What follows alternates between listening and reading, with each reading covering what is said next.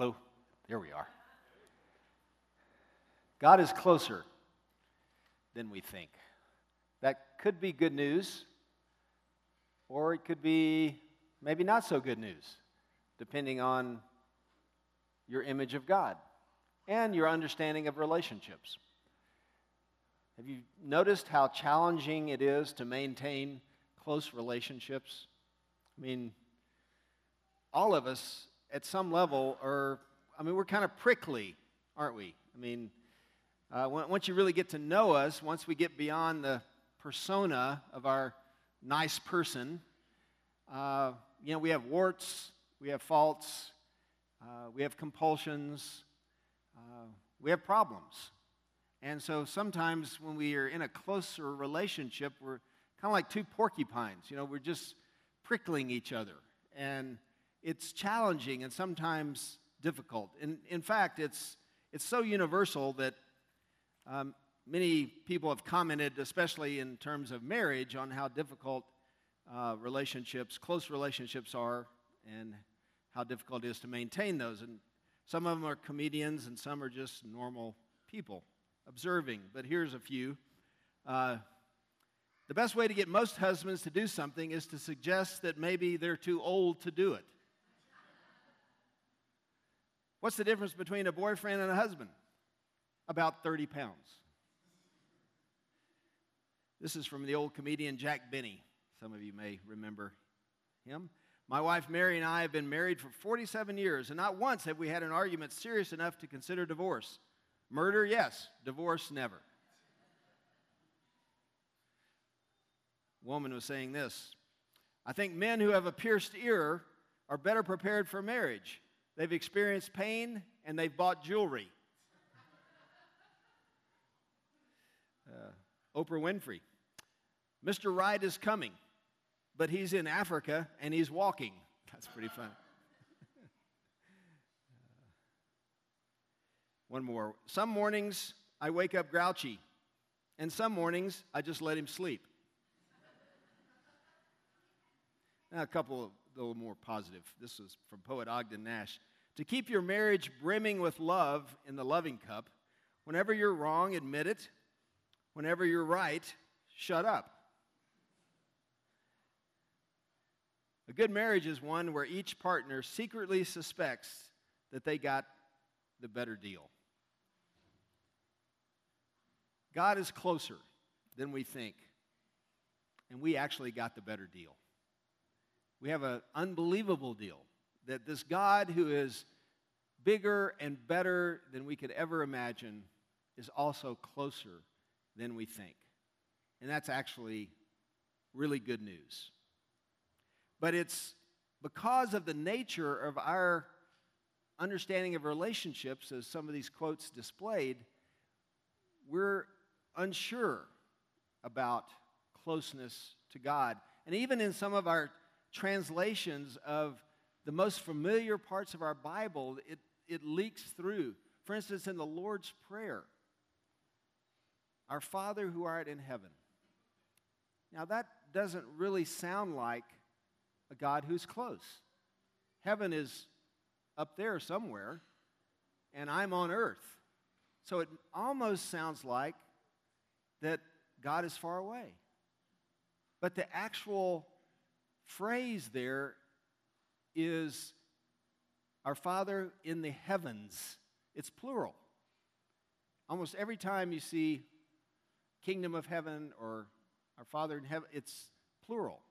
Because the Jewish people understood heaven as having three layers.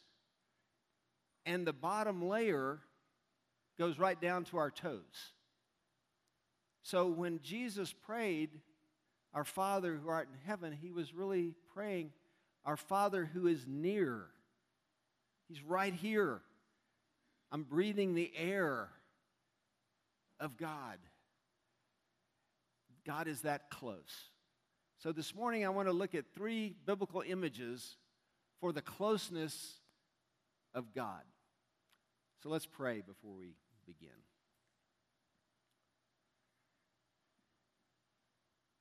And this is a paraphrase of the Lord's Prayer. Dear Father, always near us, may your name be treasured and loved. May your rule be completed in us. May your will be done here on earth in just the way it is done in heaven. Give us today the things we need today. Forgive us our sins and our impositions on you, as we are forgiven all who in any way offend us. Please don't put us through trials, but deliver us from everything bad, because you are the one in charge, and you have all the power, and the glory too is all yours forever, which is just the way we want it. Amen. The first image is the potter and the clay. It's an image of God's forming and transforming work.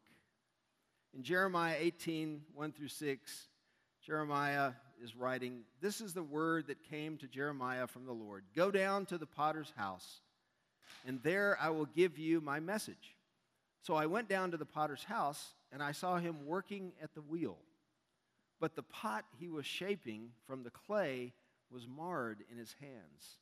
So the potter formed it into another pot, shaping it as seemed best to him.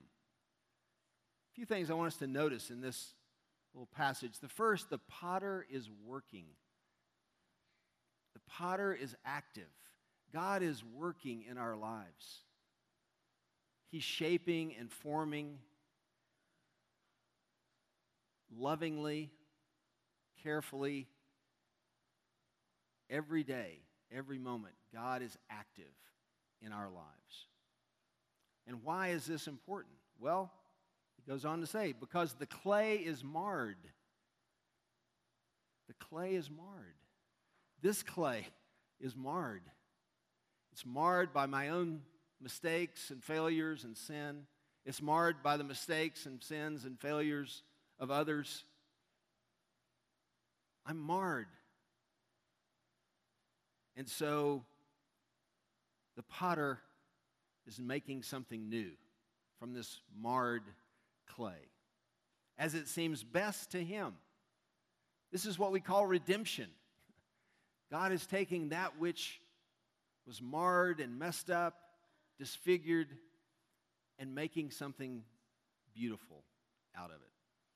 God loves us just as we are, but he loves us too much to leave us as we are.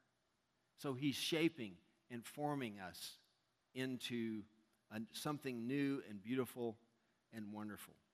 Regardless of where we've been, regardless of our weaknesses, our deficits, the family we're from, the mistakes we've made, right in the here and now, God is starting and has been working.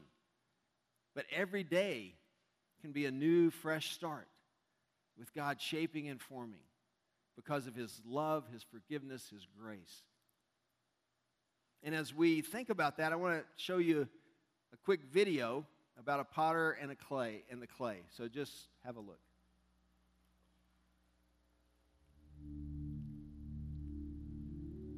God told Jeremiah, "Up on your feet, go to the potter's house. And when you get there, I'll tell you what I have to say." The potter was there, working away at his wheel.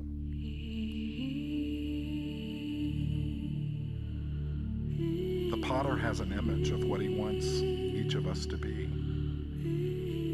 It's an image known only to him. It's an image that his hands come and form and fashion each one of us into a unique creation. Then God's message came to me. Can't I do just as this potter does?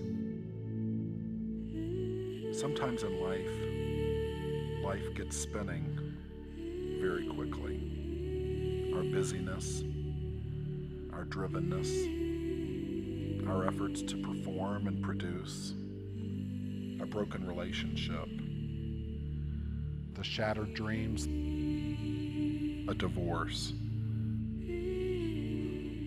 It moves out of control.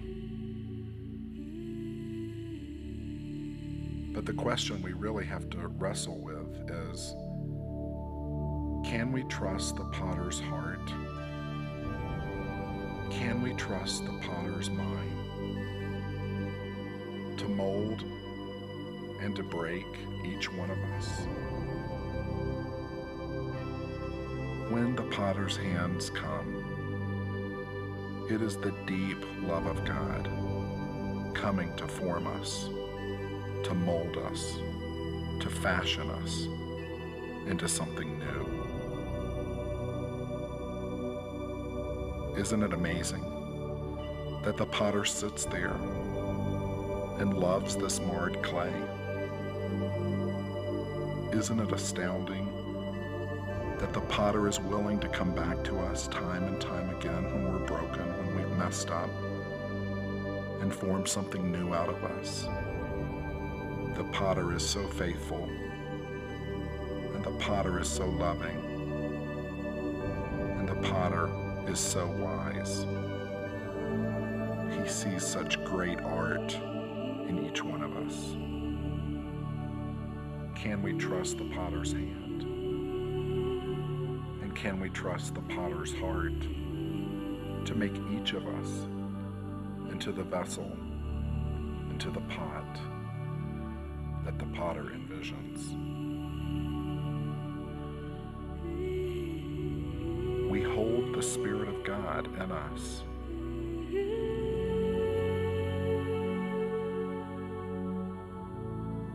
And then God's Spirit flows right back out of us.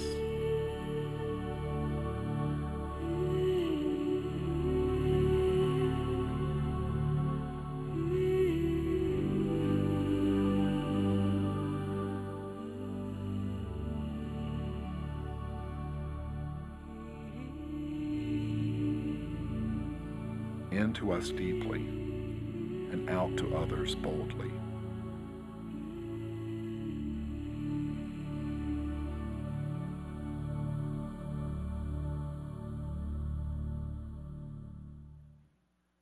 We are in the potter's hand.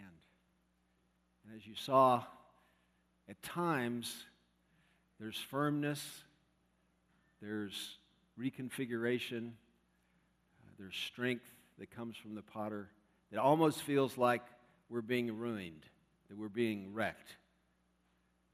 But then something new begins to develop, and with gentleness and care and love and art, the potter brings something new, creates something new. That's God's work each day in our lives as we are in His hand. He is making us and forming us and shaping us in a very intimate way. Did you notice how intimate, how close the potter and the clay were? At the end of the first service, someone who was familiar with pottery said that when the potter is shaping the clay, the oil from the potter's skin gets into the clay, into the pot. So there's actually part of the potter that's in every thing that they make. It's just beautiful. God has made you. He is in you. Part of God is in you because He is forming you and shaping you. God is actively close to you. The second image is of this God who is bigger and better than we could ever imagine, that's closer than we can think, is in this word Shekinah. Shekinah glory. I don't know if you've heard that word, but it's the cloud of glory that was over the tabernacle when the Israelites were in the wilderness, and that Moses would enter into at times and speak to God in this cloud of glory that everyone else was freaking out about. And it was the cloud of glory, the Shekinah, descended upon the temple when Solomon built the temple. It was this glorious presence of God. And it actually, the word simply means dwelling place.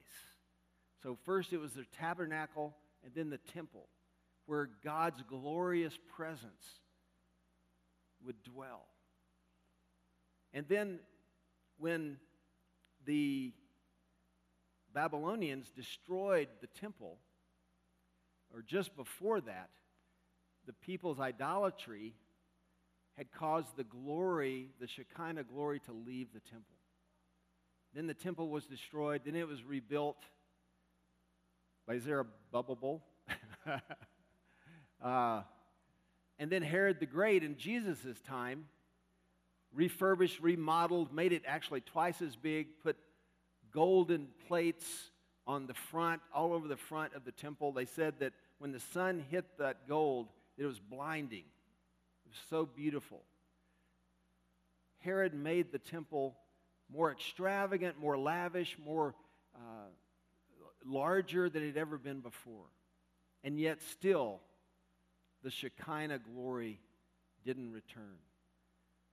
It was promised, but for 600 years, the Israelites had been waiting for the glory to return, for God to dwell among them again. And then, in the Gospel of John, chapter 1, verse 14, the Word became flesh and dwelt among us, tabernacled among us. Jesus was the new Shekinah. And as John wrote a few verses later, we beheld his glory. The glory had returned in the person of Jesus. And then Jesus lived and died and rose again and ascended. And then in the person of the Holy Spirit on Pentecost, the Shekinah came back again, the tongues of fire over every believer. The Spirit now, the Shekinah glory of God. And then finally, Paul writes, do you not know that your bodies are temples of the Holy Spirit, who is in you, whom you have received from God? We now are the tabernacle. We now are the temple, and God's Shekinah glory is in us. That's how close God is. At one point, God only dwelt in the tabernacle or in the temple. That's where his glory resided. Now it resides in each one of us. In fact, Paul goes on to write in 2 Corinthians 4, 6 and 7, light will shine out of darkness. And God made his light shine in our hearts, catch this, to give us the light of the knowledge of God's glory displayed in the face of Christ. But we have this treasure, God's glory, that's the treasure, in jars of clay. Marred clay, broken pots, broken vessels that contain the Shekinah glory of God. That's how close God is to each one of us. It's incredible. You may have on your travels or vacationing have run across some modest little house. And by the house, there's a sign, and it may have said something like, George Washington lived here, or Abraham Lincoln lived here, or Thomas Edison lived here. And you're struck by the greatness of the person and the smallness and insignificance of the dwelling. Well, that's what Paul was saying. We have this incredible treasure in jars of clay. We're very modest. We're humble. We're not really all that significant. But the person who lives in us is greater and better and closer than we can ever imagine. The Shekinah glory of God is in this broken pot. So God is actively close. He's spatially close. He's in us. We are his dwelling place. But he also wants to be relationally close. You can be active with someone and be close in that way. You can be in close proximity to someone physically, but that doesn't necessarily mean You're relationally close. And God wants that relational closeness. And so, from the very beginning, God calls his people friends. In fact, Gregory of Nyssa, 4th century church father, simply said that God is friendship. God is friendship. Father, Son, Holy Spirit, this loving community of friendship from all of eternity into all of eternity. And God wants more friends. He's drawing us all into relational closeness to be his friend. It started with Abraham. 3 times he's called the friend of God. Finally, James, in the 2nd chapter of his epistle, simply said, Abraham was called the friend of God. That became his identity. And you say, well, yeah, I get that with Abraham. I mean, after all, he was a patriarch. He was kind of a special category. Top shelf kind of a person. All-star Bible, right? Hall of Fame, all of this. But I don't see myself in that category. But you know what? Abraham was also a liar, a coward. He laughed in God's face when he heard God's promise. Abraham's sounding more and more like me all the time. So it doesn't require anything special to be called God's friend, except to respond to the invitation. Moses, another case. Exodus 33:11 says that the Lord would speak to Moses face to face as one speaks to a friend. See, when you think about friendship, you can also think about prayer, because whatever makes for a good friendship makes for good prayer. So think about what makes for good friendship. Well, we're in communication on a regular basis. We spend time together. We're interested in what the other is interested in. Think about that in terms of your relationship with God. Are you interested in what God is interested in? Because He's interested in you. He's interested in what makes you tick, in what gives you life and passion. And He's interested in what hurts you as well. Because He's a friend. He's a friend. Finally, Jesus in John 15 says, there's no greater love than one to lay down his life for his friends. And I no longer call you servants, I call you friends. Jesus now calls us, his disciples, friends. No longer servants, no longer people that have to perform and work hard, but friends. There's an icon from the 6th century, a drawing that of Jesus. It's called Jesus and His Friend. And I love this icon because you see that Jesus on the right has his hand on his friend's shoulder. Close, caring, touching, connected. But you notice also that there's space between them. There's space for movement. The friend can move toward Jesus. Jesus can move toward the friend. It's not static. It's dynamic. You might also notice that Jesus has a real skinny arm there. He hadn't been working out. I'm not sure what the iconographer was trying to communicate, but what it communicates to me is that there's no coercion here. Jesus is allowing his friend to be the one in charge of how close they are. Jesus wants to be as close as possible, but Jesus doesn't force it on anyone. He doesn't pull and make you close. He allows us to move toward him in our time, in our season. So you may ask, well, how do I move more into this closeness with God since it's something that's real? It's there. I am in God's hand. I'm the clay. He's the potter. I'm the vessel. He's the treasure, the Shekinah of spirit, and Jesus are in me. I'm the dwelling place of God. The closeness is there. He's called me his friend. We're in relationship.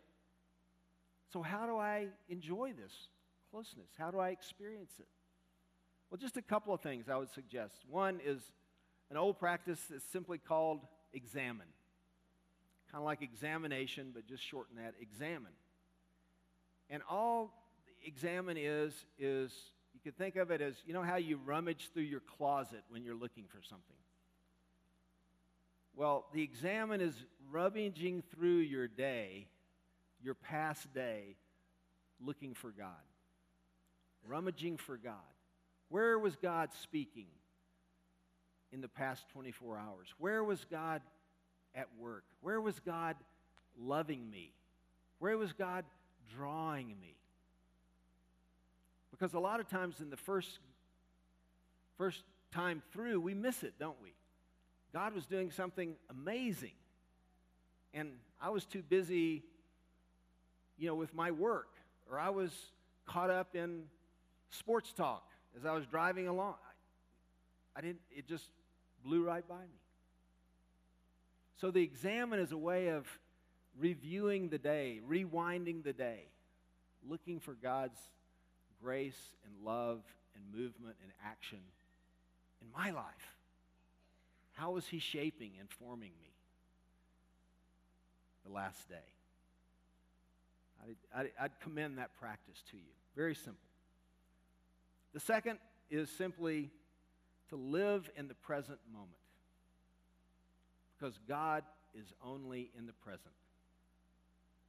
If we get pulled out of the present by our anxiety and worry and concern for the future, it's going to be difficult to be close to God because God is in the present. If I'm living in the future, my thoughts and ideas and preoccupations are in the future, I'm going to miss what's going on in the here and the now. And therefore, I'm going to miss God. By the same token, if I'm caught up in regret and guilt in the past, and I can't let go of things, I'm going to miss God because God is in the here and now.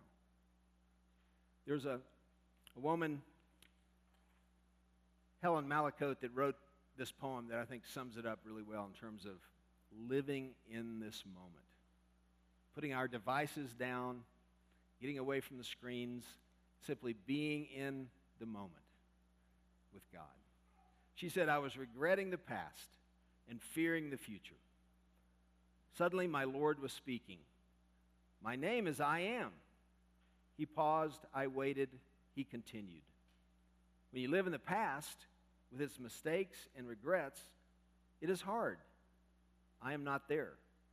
My name is not I was. When you live in the future with its problems and fears, it is hard. I'm not there. My name is not I will be. But when you live in this moment, it is not hard. I am here. My name is I Am. Let's pray.